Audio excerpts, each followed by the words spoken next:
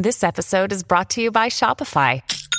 Forget the frustration of picking commerce platforms when you switch your business to Shopify, the global commerce platform that supercharges your selling wherever you sell. With Shopify, you'll harness the same intuitive features, trusted apps, and powerful analytics used by the world's leading brands. Sign up today for your $1 per month trial period at shopify.com/tech, all lowercase. That's shopify.com/tech.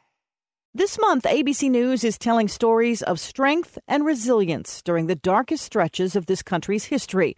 We're calling the series America Strong. And today, we meet a woman who says she's using social media to fix broken people, including herself.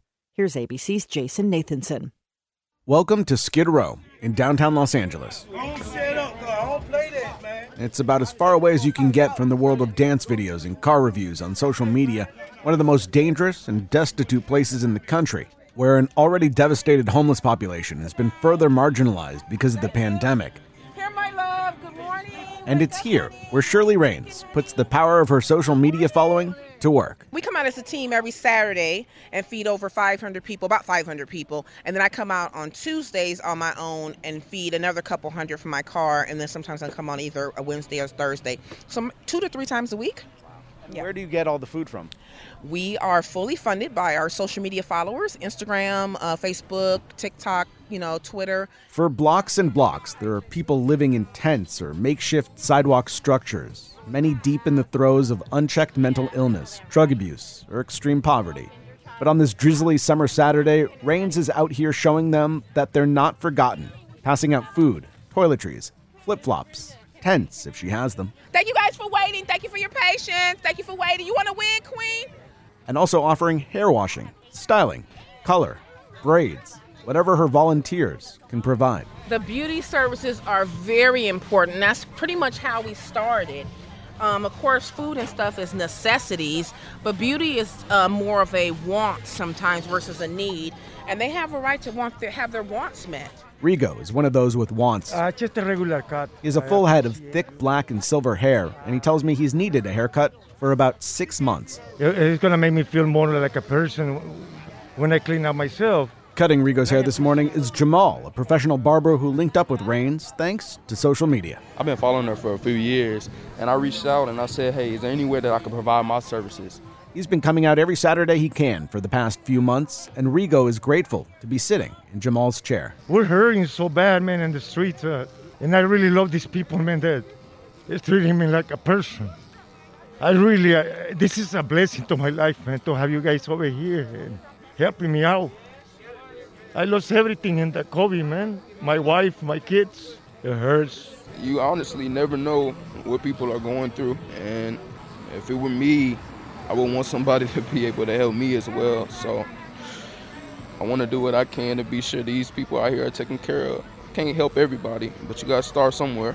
And that's just what Shirley Raines has done with Beauty to the Streets, a nonprofit she runs full-time now after spending 26 years as a medical biller. She has a large social media presence, her biggest numbers on TikTok, with around 3 million followers. Okay, so I took y'all to Sam's Club with me today. Last time I left. Social media sponsors all of this. I mean, without social media, we wouldn't be here, They're the ones that we get donations from. If we are short on water, I'm having a hard time because there's no tents or sleeping bags or blankets. If I take to social media, all of a sudden, they're sharing and sharing and sharing. And then we've got some people who have large platforms sharing. And all of a sudden, we have the things that we were missing.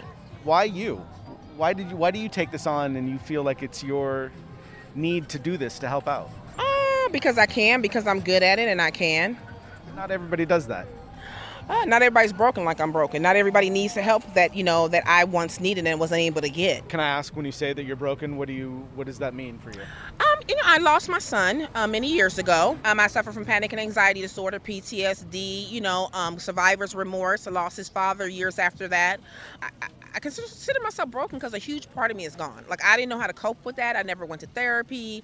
I kind of became this person that nobody wanted to talk to, nobody wanted to deal with. I had problems. People thought I was mean and evil. And it just kind of resembles the character that people place on the homeless. Like, I'm like, they look like and act like I used to act when I was going through a lot of stuff. This is the new Shirley. and I have to adapt to it. Just like she adapted when she lost her full-time job and decided to go full-time with Beauty to the Streets, though it hasn't been easy. I have no medical. I have no dental. I feel like I'm damn near in poverty myself. I don't make, just barely covers the bills. I don't get what I used to get when I was a medical biller. But I'm happier than I was when I was a medical biller. That's what I was wondering. Yeah, I'm way happier. Like, now I can make sense of my life and my pain. Another way Raines makes sense of her pain is through bold color. Her eyelids this morning painted a dazzling green and yellow. Her hair always something bright. She says that makes her feel good, snaps her out of her funk, as do her clothes. Today, it's a Wonder Woman t-shirt. It's a black Wonder Woman shirt. I feel like representation matters. So when I come out here, I'm always wearing like either MLK or Malcolm X or Harriet Tubman, or like shirts that say 100 inventions created by black people, or something powerful, because I think a lot of times living on the streets or being in a humble situation depletes people's power sometimes. And I think we have to just remind them how strong our roots and our soil are that we come from as a people. Do you feel like Wonder Woman? Hell no. Hell no. If I had Wonder Woman powers, I would take that lasso of truth, and I would have already knew my baby daddy wasn't no good before I had them kids, boo.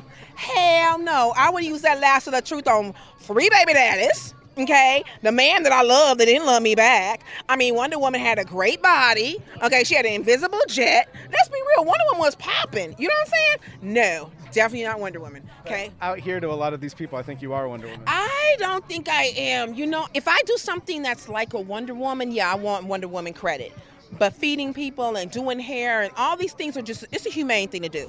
I'm not doing anything extra fabulous. You know, we're not doing anything like outstanding or out of this world. We're literally feeding people who are hungry. We're giving somebody something to drink when they're thirsty. We're cutting people hair who need a haircut. It's what you're supposed to do. People doing what they're supposed to do. That, I think, is the common thread running between those I've talked to who have found a way to turn social media into a job that can sustain them. The teen dancer, the car salesman from Texas, the former medical biller trying to fix her broken self and others at the same time. They're all people doing what they feel they're supposed to do. They didn't start by saying, I'm going to be a star. They started by wanting to share their passion with the world. And people followed. Jason Nathanson, ABC News, Los Angeles. All month, you can hear and see more stories like this one wherever and however you find ABC News. America Strong is on the radio, on TV, and online. Hey, I'm Andy Mitchell, a New York Times bestselling author. And I'm Sabrina Kohlberg, a morning television producer. We're moms of toddlers and best friends of 20 years. And we both love to talk about being parents, yes, but also pop culture. So we're combining our two interests by talking to celebrities, writers, and fellow scholars of TV and movies. Cinema, really. About what we all can learn from the fictional moms we love to watch. From ABC Audio and Good Morning America, Pop Culture Moms is out now wherever you listen to podcasts.